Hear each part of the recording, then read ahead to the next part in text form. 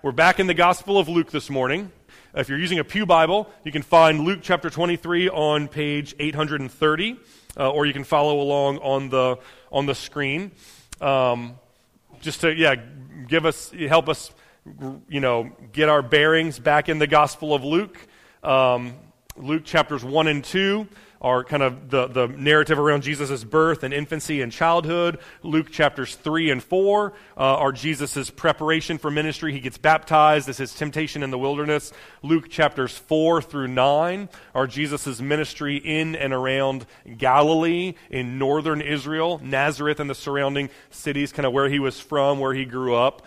So he started his ministry there. Luke chapters 9 through 19 describe Jesus' journey from Galilee in northern Israel to Jerusalem in Judea in southern Israel. So kind of a big road trip, and along the way there's preaching and teaching and miracles and ministry to be done. That's where we see stories like the Good Samaritan, the prodigal son, the persistent widow, the rich ruler, kind of a lot of like the greatest hits, right, of Jesus' parables happen on that trip from Nazareth, from Galilee to Jerusalem. Luke 19 is the arrival in Jerusalem, the triumphal entry on Palm Sunday. Jesus arrives, begins teaching in the temple courts. Luke 20 to 21, we start to see conflict ensue between Jesus and this message of grace and gospel that he's preaching and the religious leaders in Jerusalem who don't really like it, and there's kind of clashing there. Luke 22, which is where we were just in the fall, Judas betrays Jesus into the hands of the religious leaders. Peter denies Jesus, and that kind of gives way to Luke 23, where we'll begin this morning, and we'll be for about a month, the crucifixion and the trial and the crucifixion of Jesus. So we're going to study this throughout the duration of Lent this year.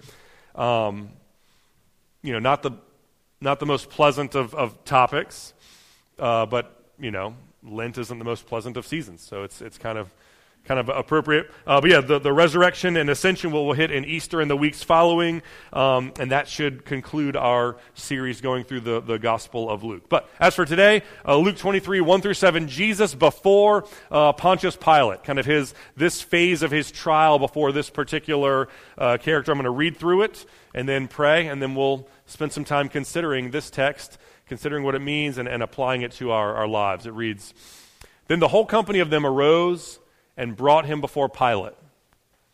And they began to accuse him, saying, We found this man misleading our nation and forbidding us to give tribute to Caesar, and saying that he himself is Christ, a king.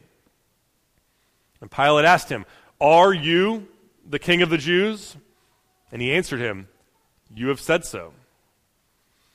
Then Pilate said to the chief priests and the crowds, he said, I find no guilt in this man. But they were urgent, saying, He stirs up the people, teaching throughout all Judea, from Galilee even to this place.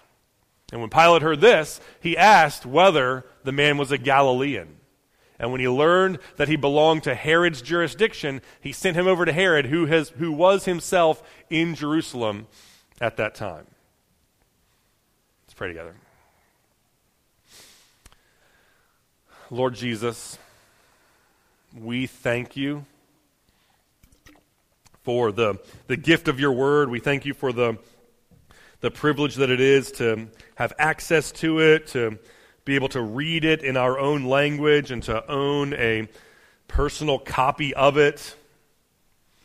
There are Christians all around the world today who would love to have privileges like that, and so help us to never take them for granted. Lord, help us to never take the church for granted, right?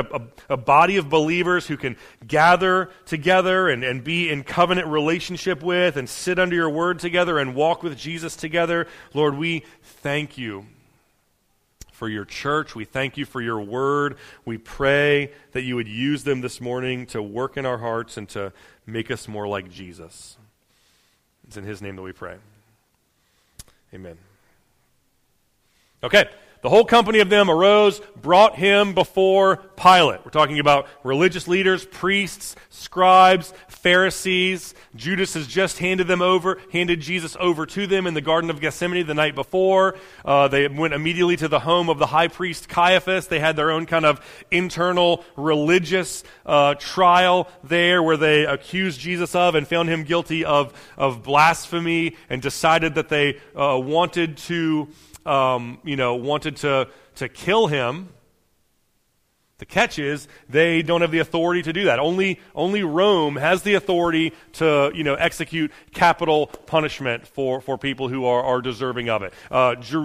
Israelites, the government of Israel had its kind of own local autonomy to kind of practice and enforce its own laws to a degree, like all of the other civilizations that Rome kind of had its power over and had kind of assimilated. But the power of actually executing criminals was something, Rome would kind of, it was this ever-expanding empire, and they would kind of go conquer, villages and cities and regions and civilizations, kind of conquer them, and Caesar was happy to let most of these, regions kind of practice their own laws, rules, customs, religions, things like that, provided that they, ultimately gave, bowed the knee to Caesar, acknowledged him and his authority. But again, they retained, certain things. Certain things have to run through me as Caesar. Certain things have to run through the Roman government, and capital punishment was one of them. And so the Jewish leaders decide that they want to have Jesus killed. By their own estimation, he has broken their laws. He's guilty of a capital crime. They bring him to the Roman government to make it happen, and that is Pontius Pilate. Pontius Pilate was the governor of Judea, so that southern region of Jerusalem and the surrounding area. Pontius Pilate was the Roman-appointed governor of that region. He answered to Caesar, but he was kind of sovereign over that particular area of Caesar's territory. Pilate was not a nice guy, not a good guy. He was ruthless, he was brutal, he was violent.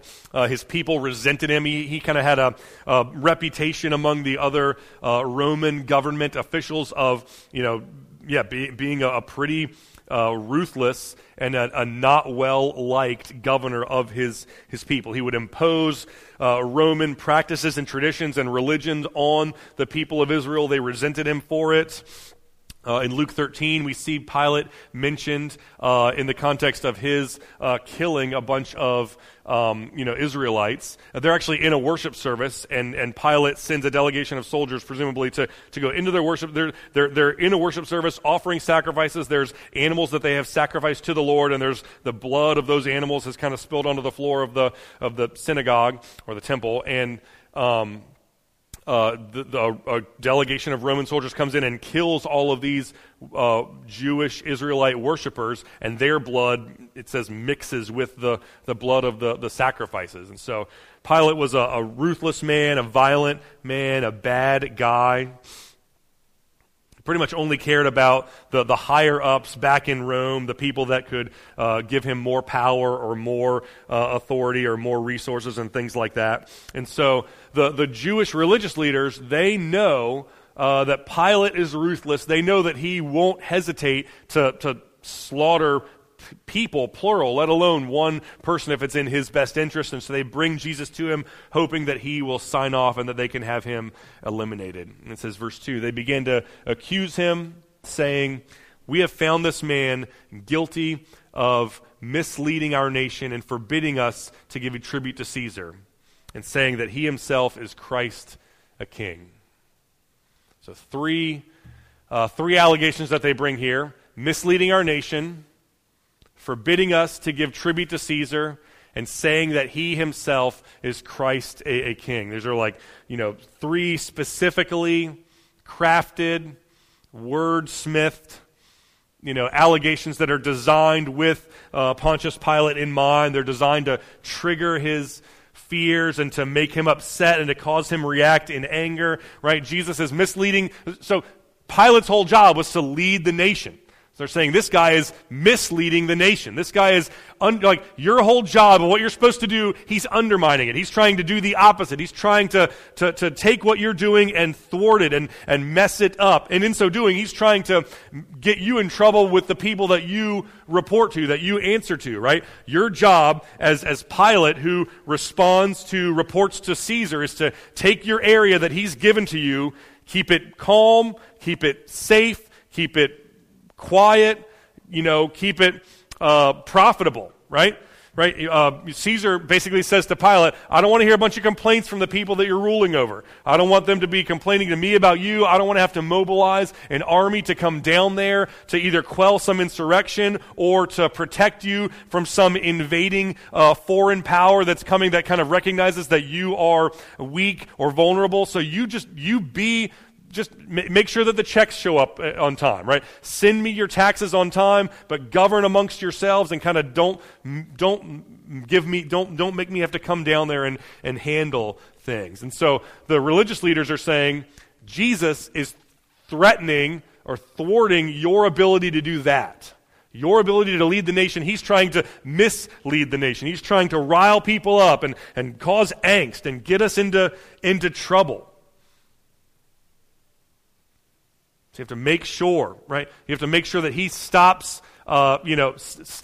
causing trouble, agitating the people. And Pilate very likely either hears, or maybe the religious leaders suspect that he will hear that and think, yeah, you're right, I should get rid of this guy, right? This is a problem. But it's not just that he's misleading the nation, right? Maybe trying to seduce the nation away from Roman loyalty, which would upset Caesar and get you, Pilate, in trouble. But he's also forbidding us to give tribute to Caesar. So it's not just psychological. It's not just a matter of what people think, but it's a financial matter, right? This guy, he's telling people to stop paying their taxes. That was Caesar's big thing. Caesar's big thing was, like I said, right? You do you. I'm not going to come in there and dictate terms on every small matter, every way of life. As long as you say, Caesar is Lord, whenever I ask you, as long as you send me your this is how Caesar amassed a fortune that is equivalent to $4 trillion in today's money. So take the richest people on the world today, multiply it by dozens and dozens, and that starts to get at the fortune that Caesar amassed. And the way that he did it, like I said, was conquering area after area, region after region, and then putting them on a plan. You send me most of the money that you make. I'm going to take it for myself. If you have a problem, let me know. I'll send the military to protect you, but don't make that happen too often. Just send me your money. And so they're saying Jesus is telling people to stop sending money to Caesar. And if Caesar stops getting your money, he's going to be looking at you, Pilate. He's going to be upset at you, Pilate. We are on your team. We want to pay taxes to Caesar. We know that you need us and the people that we have influence over to pay taxes to Caesar. Jesus is kind of threatening to rock the boat and mess that entire system up. Of course, that wasn't true, right? That allegation is patently false. That Jesus was forbidding people to give tribute to Caesar. In fact, it just happened in Luke 20, like a few days prior. The religious leaders had come up to Jesus and asked him, is it lawful for us to give tribute to Caesar or not?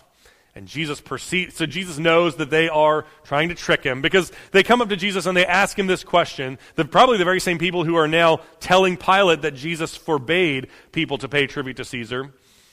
They came up to him and they're trying to pit him into a corner because they know that there's political, implications here, that this is kind of a sensitive issue, right? And so they know that if Jesus says, no, you should not pay taxes to Caesar, then they can run to Pilate and tell him, and Pilate will be mad and have him arrested, maybe killed. But they know that if Jesus says yes, then he'll be outed as a Roman sympathizer, right? And maybe the people would all just kind of reject him and dismiss him. We don't want anything to do with that guy because he is opposed to Israelite sovereignty. He's opposed to us governing ourselves, doing our own thing, which is kind of what the people, by and large, wanted. And so they're saying, we want you on the record so that we can either tattle on you to the Roman authorities and get you canceled, or so that we can expose you to the Israelite masses and get you canceled. But either way, we want you we want to trick you and kind of put you into a corner. And Jesus perceives their craftiness and says, show me a denarius. Whose likeness and inscription does it have? And they say, Caesar's. And he said, all right, well then render to Caesar the things that are Caesar's, and render to God the things that are God's. So, pay your taxes. Well, yeah, so he's saying one thing he's certainly not saying is don't pay tribute to Caesar, because he says render to Caesar the things that are Caesar's. But the implication is you pay money to Caesar because Caesar's image is on it. So by extension, whose image is on you? Right? You are created in God's image, and so just like you take your money that has Caesar's image on it, you give it to him, you have God's image kind of stamped on, marked on yourself and your being, and so you are to give the entirety of who you are to God's as an act of worship. So, one thing Jesus certainly did not say was that you should not pay tribute to Caesar, and yet here in Luke 23, the religious leaders are accusing Jesus of saying that he said that you are not supposed to pay tribute to Caesar. So they're lying. This is prosecutorial misconduct, right? This is a falsehood that they are engaging in. So one, he's misleading the nation. Two, he's forbidding us to give tribute to Caesar. And three, he's saying that he himself is Christ, a king, which that one is true. He did do that. He did say that. All throughout the Gospels, Jesus is referring to himself as the Christ. The first words that we hear from him in Mark chapter 1, right? The time has come. The kingdom of God is here. The king is here with you. I am the king. I am the Christ. Repent and believe the gospel. Jesus says unequivocally several times that he is the Christ, he is the king. The only appropriate response to him is to acknowledge your kingship and bow your knee to him. So this third one's true, which is that's how good liars, it's kind of how they, right? A good liar knows that a good lie has to have just enough truth in it to make it believable and reasonable, but also plenty of falsehood in it to make it dangerous and damaging. So they come and they say Jesus is claiming to be Christ, the King, which is true, no argument there. He's saying that we shouldn't pay taxes. This is demonstrably false. And they're saying he's trying to foster an insurrection and lead our nation away from Rome, which is also false. Jesus didn't really seem all that interested in, leading some sort of political, in time and space, secession from or rebellion against the Roman Empire. And so here's Pilate's response. All right, you've given 3 allegations. Let's question Jesus directly about the third of them. Are you the king of the Jews? So Pilate is not terribly interested in some sort of he said, she said, like you're saying that Jesus said this, so let me hear testimonies or examine witnesses to see, he's right here. So let's just ask him what he thinks. If he admits to it, then that's one thing. If he doesn't, then that's not. So he asks him point blank, are you the king of the Jews? Which this, of all of the 3, this is the one that Jesus, a truthful answer from Jesus is not going to maybe be what Pilate wants to hear. Right? If he says, are you misleading our nation? Jesus could truthfully say, no, I'm not. It's a false allegation. Or did you forbid us to give tribute to Caesar? Or do you currently think that we should not give tribute to Caesar? And he'd say, no, that's a false allegation. But if he says, are you the king of the Jews? This is the one that Jesus, when Jesus answers, he says, you have said so. So this is the one particular question that, Jesus' truthful answer might not be what Pilate wants to hear, and Jesus answers in the affirmative. You have said so. It's kind of a colloquialism for, yes, it is as you have stated, or what you have said is exactly right, or I wouldn't change a word of it, something like that. Jesus is not trying to be slippery or avoid the question. He's simply affirming what what Pilate has said and affirming that it's correct, and he is not denying it, right? He's actively saying, what you have said is true, what you have said is what I think, and what you have said, I'm going to stand behind what you said as if it's my own words. And then Pilate said to the chief priests and to the crowds, I find no guilt in this man. Which is strange because presumably Pilate would have, based on his question and because Pilate is the king. He is the governing authority over the Jewish people that are there in that region. So when he says, are you the king of the Jews? He's expecting Jesus to say, no, you are, Caesar is, you are, not me. He says, are you the king of the Jews? And Jesus says, yes, you have said so, it is as you have said. And Pilate then strangely says, I find no guilt in this man. A case is brought before him, the accusation, the charge is he claims to be king. There in the proceedings of the courtroom, the man who's accused of claiming to be king actively claims to be king, and then the person presiding over the court says he's not guilty, which is just strange. It just doesn't. It's not what we'd expect. It's counterintuitive, not what we would expect. I would submit that there's maybe two things going on here that kind of inform and undergird Pilate's not guilty verdict, right? Despite the fact that he has the evidence right in front of him in the previous verse that Jesus claims to be king, he says, I find no guilt in this man. I think at least two things are going on. One is that Pilate doesn't really feel threatened by Jesus. Right? He's not particularly intimidated by him.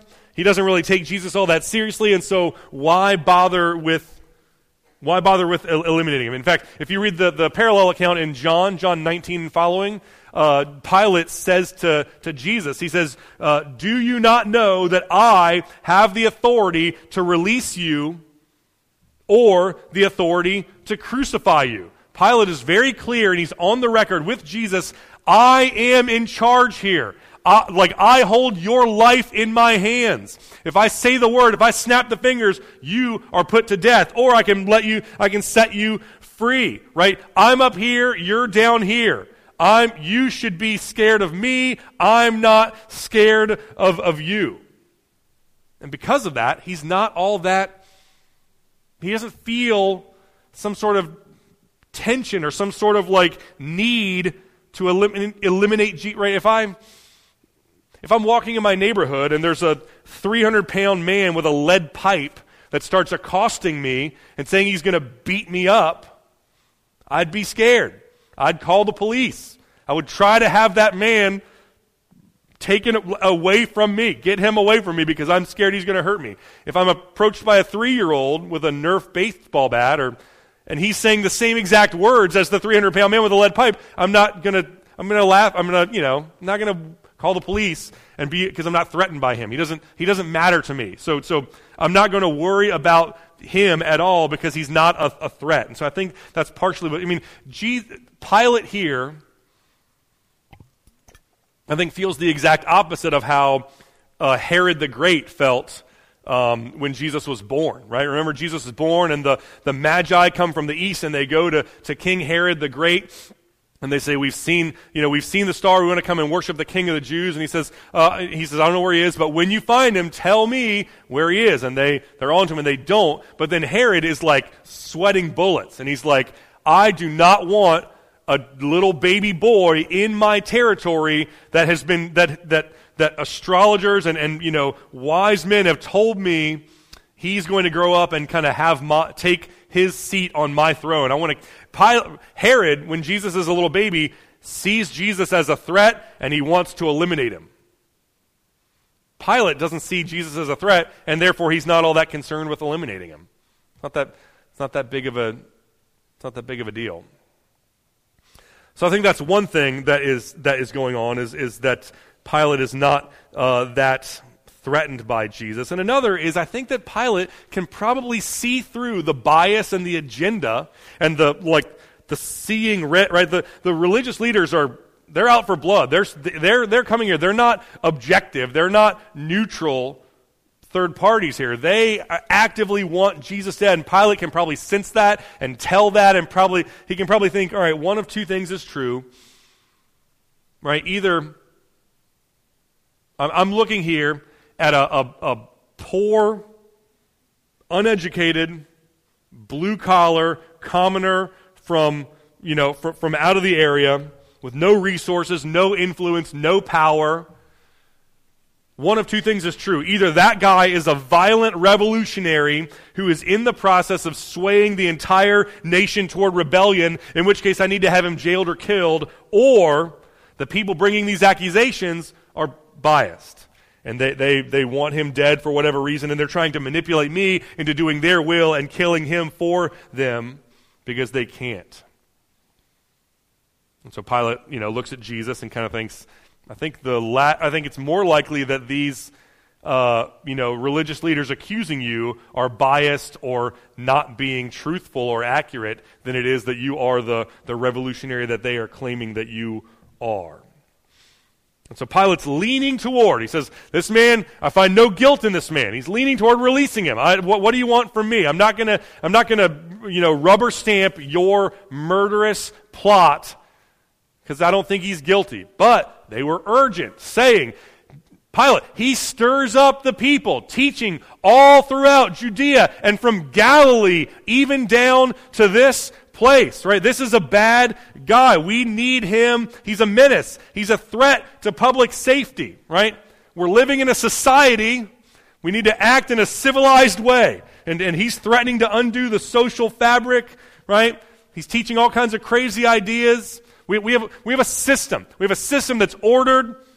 Righteous, religious, affluent people like ourselves are at the top, like we should be. Everyone's listening to us. Everyone respects us. Jesus is trying to upend all of that. It's chaos. We need order. He's trying to make chaos. He has to be silenced and he has to be eliminated.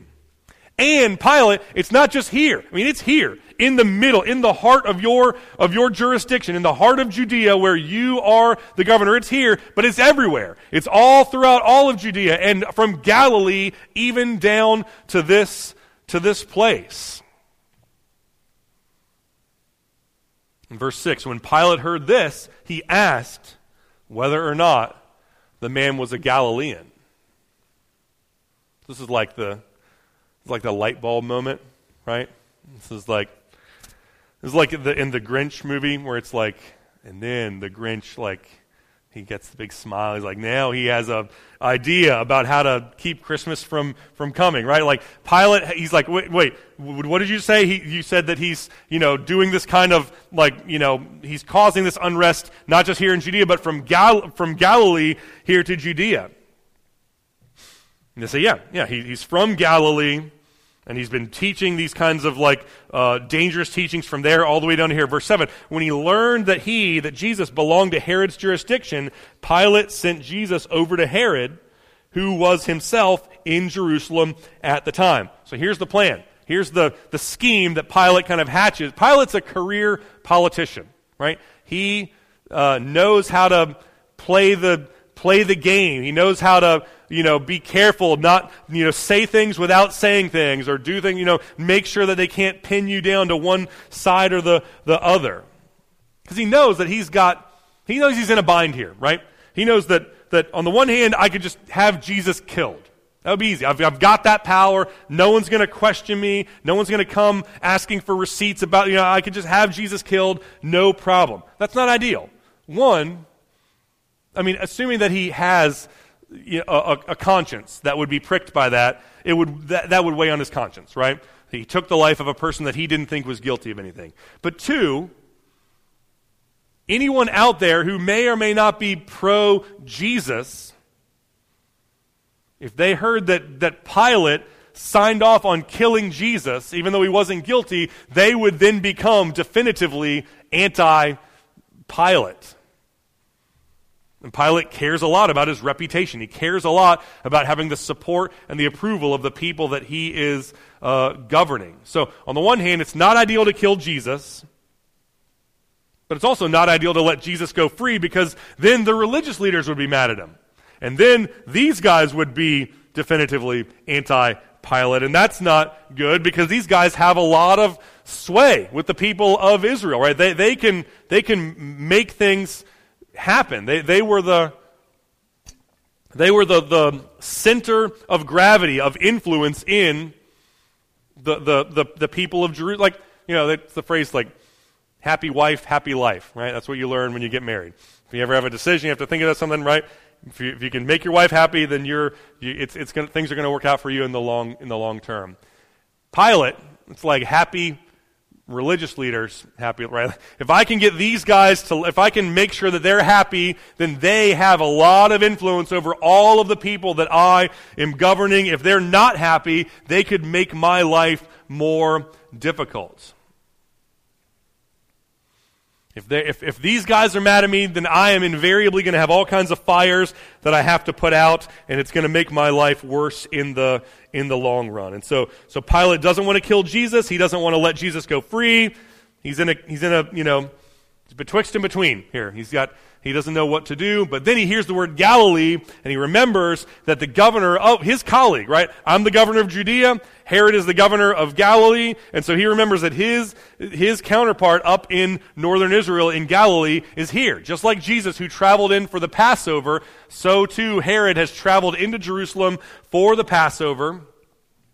This is a different Herod. So the Herod we just mentioned, Herod the Great, when Jesus was born, this is not him. This is his son, Herod Antipas. And so Herod Antipas is there. He's in Jerusalem, and he has jurisdiction. Pilate has jurisdiction over everyone who's in Judea. Anything that happens in and around Judea is Pilate's jurisdiction. But Herod has jurisdiction over people that are in or things that happen in Galilee. And so this is kind of a hybrid case where it involves a person from Galilee, that's Herod's jurisdiction, but it happened in Judea, that's Pilate's jurisdiction. And so Pilate kind of thinks, hey, I can get out of this little bind that I'm in. If I can not have to weigh in on the record as to whether Jesus should live or die, then I can go to the religious leaders and say, look, I don't like it any more than you do. I wish he was dead too, but it's just not my call to make. Let's go ask Herod. And I can go to the pro-Jesus crowd and say, I didn't sentence him to be killed. So if anything bad happens to him, it's not on me. Let's blame Herod. Plus, he's also probably it also says in I think it says here later in this chapter that Herod and Pilate did not get along before that day. But from this day forward, they did get along. So Pilate is also probably thinking, this might be an opportunity for me to patch things up with Herod.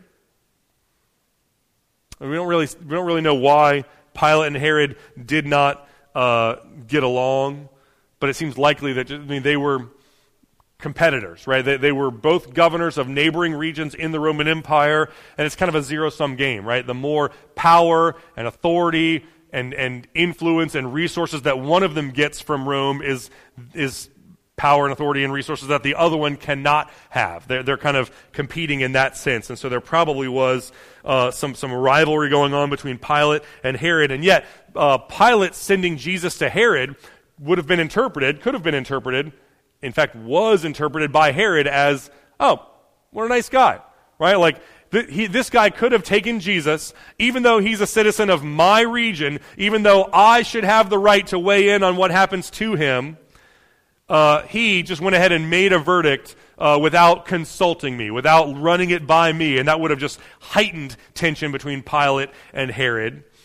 But instead, so Pilate thinks, one, I can get out of a tough bind that I'm in. I can get out of this, I can weasel out of this decision that I'm being asked to make. And two, I can also kind of virtue signal a little bit. I can kind of give a nod to Herod. Maybe I can even come out of this, one, escaping having to weigh in on Jesus, and two, having Herod owe me a favor down the road because he thinks that I was deferring to him and giving him some space to kind of exert his influence here in this whole thing. So that's Pilate, right? Pilate is taking the easy way out. He's refusing to make a stand. He knows what's right. He's determined himself that Jesus is without fault. He's not guilty. And yet he's not willing to stand up for Jesus and advocate for Jesus and ensure that Jesus gets the justice that he deserves. This whole passage, right, this whole episode, all of the characters involved, it's not a good look. It's not a good look for the religious leaders. It's not a good look for Pilate. We'll examine Herod more next week, but it's not going to be a good look for him either. And so I want to close this morning just by considering the actions of the religious leaders and of Pilate, and the heart posture, right? The motivations that kind of lie beneath those actions, and see if we can't, derive some insight into, see if we can kind of consider how these guys might serve as cautionary tales for us.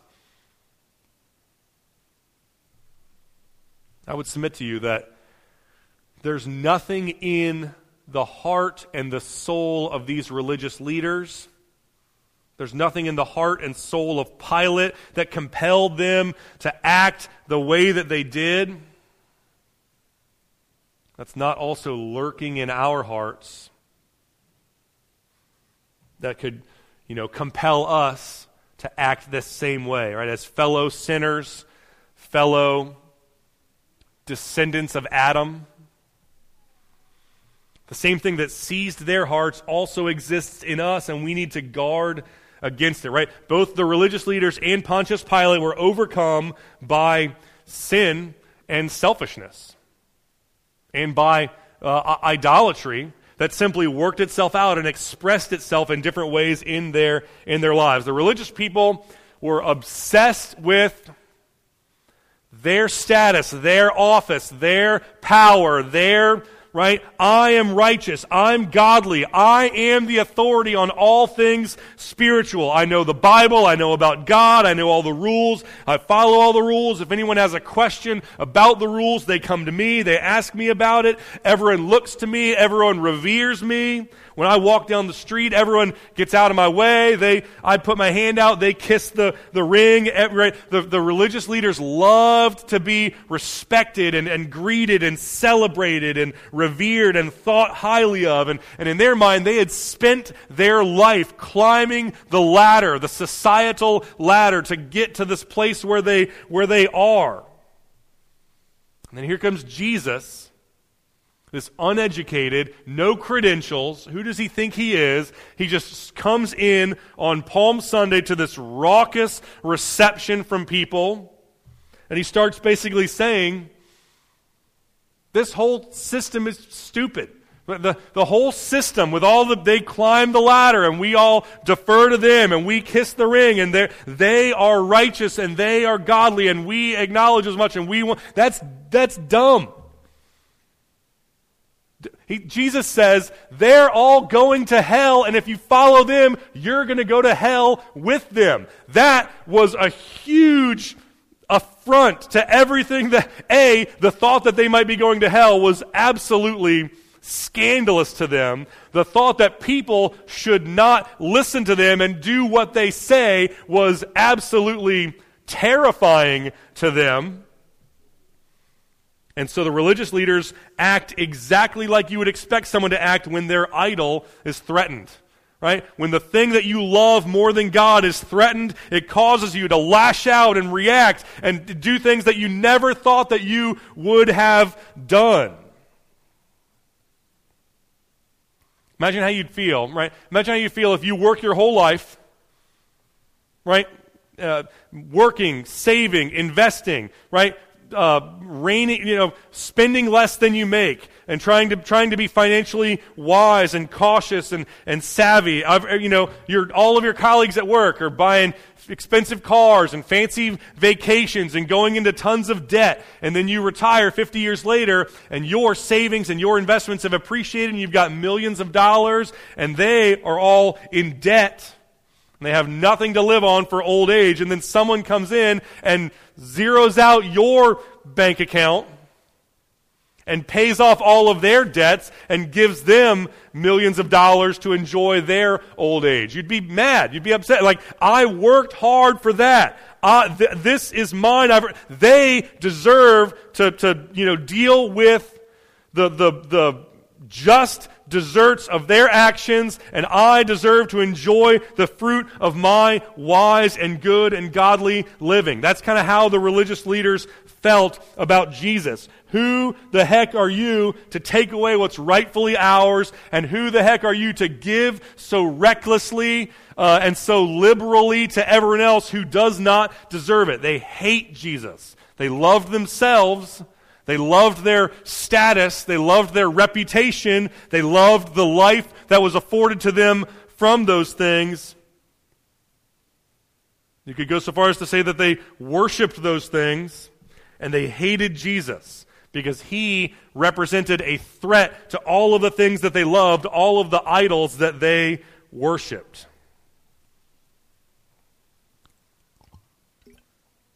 So the point is, when you worship something other than God,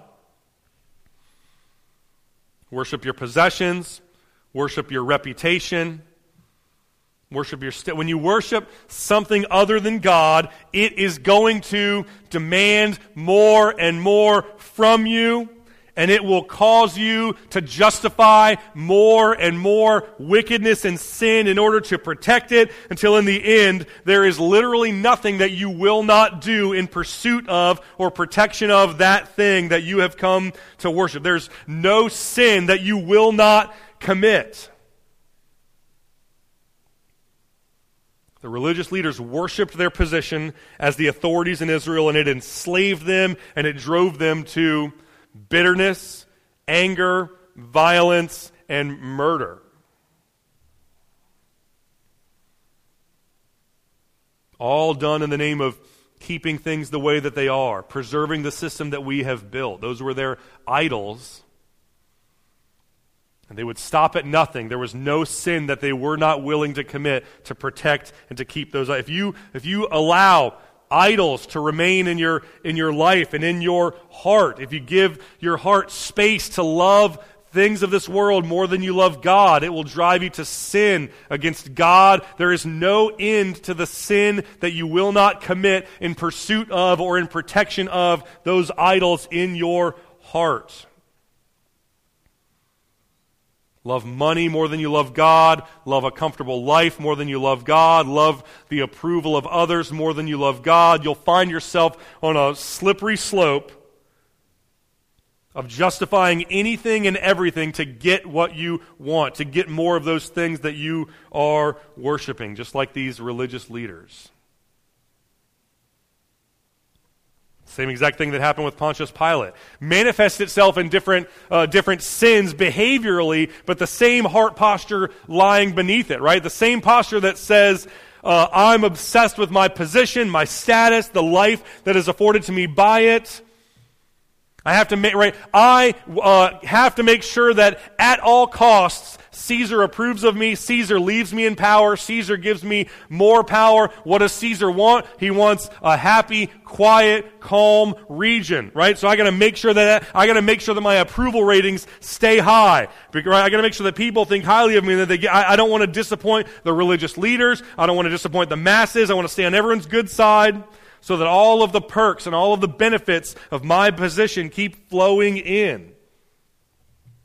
And whereas the religious leaders' idolatry in their heart drives them to anger, dishonesty, false accusations, conspiracy to commit murder, the idols in Pilate's heart drive him to apathy, coldness, and utter indifference to the plight of and the experience of his fellow man. Pilate could not care less what happens to Jesus. And it's not just his neighbor, right? Pilate is the judge. He is the authority. Pilate's job, on his job description, was get justice for Jesus. Make sure that Jesus comes to you for justice. You give him a just outcome. Pilate was responsible for giving justice to Jesus. Pilate loved his life, his position, more than he loved God. And it caused him to be utterly I could care less if Jesus lives or dies. All that I want to happen is what's most convenient for me, what's most expedient for me, what's most comfortable for me. If Jesus is innocent and he dies, I don't care as long as my life isn't affected by it.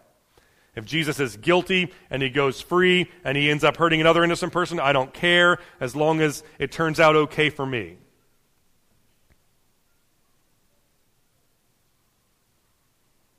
Sin and selfishness and idolatry in the human heart will take you to places that you never thought you would go, cause you to do things that you never thought you would do, cause you to become bitter, combative, divisive, unkind, dishonest,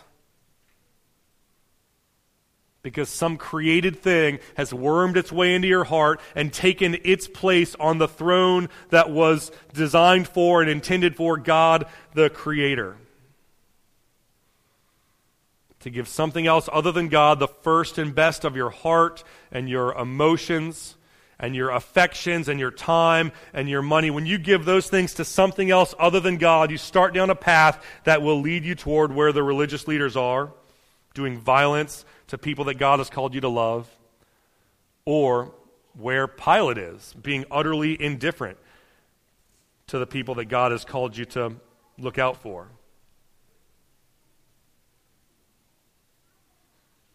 So if you look at this passage and you see the conspiring and the lying and the murderous violence, or you see the scheming and the political maneuvering and the indifference, and you see, don't look at these guys and think there's something special, they are something unique, they are something different, there's something different about them than me. We shouldn't be prideful and think that we would never end up where these men are. We should be sober-minded and think, what do I need to do to guard against that kind of sin in my life? Look at the idolatry of the heart that resides beneath the behavioral sins and be on guard against it.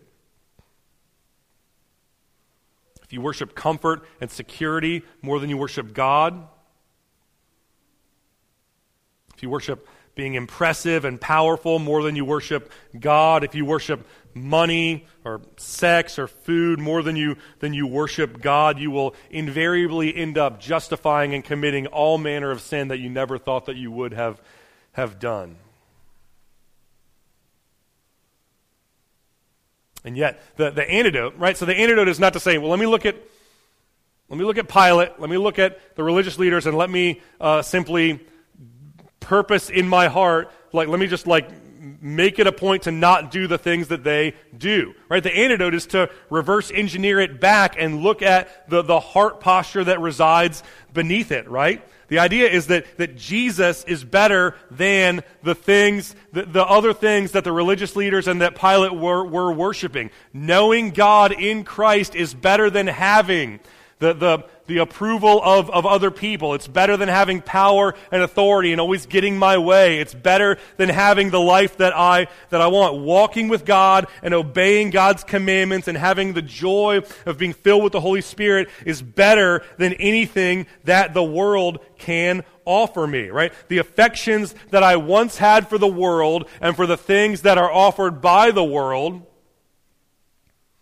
will be done away with. It will be expelled by the expulsive power of a new affection. As you practice the spiritual disciplines, as you read the Bible, as you pray, as you meditate on the glory of God and the truth of the gospel, as you fellowship with other believers, right? You will experience your desires for and affections for the world and the things that the world offers. It will grow weaker and weaker. Let's say you get up one morning, you go to work, you forget your lunch. Mid-afternoon, you're hungry, your stomach's grumbling. Someone shows up with a sack of burritos from the dollar menu. Says, hey, I have some extra lunch. Who wants some? Well, you do. You eat it, right? I'm hungry. Here's food. I don't care if it's good for me, bad for me. I don't care if I'm going to feel bad later or not. I'm going to eat this food because it was brought to me and I'm hungry. Perfectly reasonable. Now, let's say that you set aside a Saturday and you plan it out months in advance. You're inviting your friends over, and you go out and you buy the best pork and ribs and brisket that you can find. You spend days leading up to it, seasoning them and marinating them to perfection. You get up early in the morning, you cook them all day on low heat. They're perfectly cooked and tender. The table is set. This is about to be the best meal that you've ever had in your entire life. You've been looking forward to it for days and weeks. And your 10-minute, the table is set. We're about to bring out the food, and then that same colleague from work shows up with the same sack of burritos with mystery meat from the dollar menu, and says, "Do you want some of these burritos that I brought?" Would you eat it, or would you say, "No, get that out of here, throw it in the trash, because I'm about to eat the best meal that I've ever, I'm hungry, but I'm not hungry for that food, I'm hungry for this better food that has been," that's the expulsive power of a new affection, a better affection. And so our task as the people of God is to cultivate love for and affection for and a desire for God and intimacy with God and experiencing God through His Spirit and enjoying the forgiveness of sin that is freely offered to us in the gospel. Our task is to cultivate that and enjoy God so much so that the world and the things that the world offers us pales by comparison. So we can sit in Pilate's seat and say, I could care less about the approval of others because I love God more than I love that. Or you could sit in the religious leader's seat and say, I could care less about my reputation and my authority and all of the things that I give because I love God more than I love those things.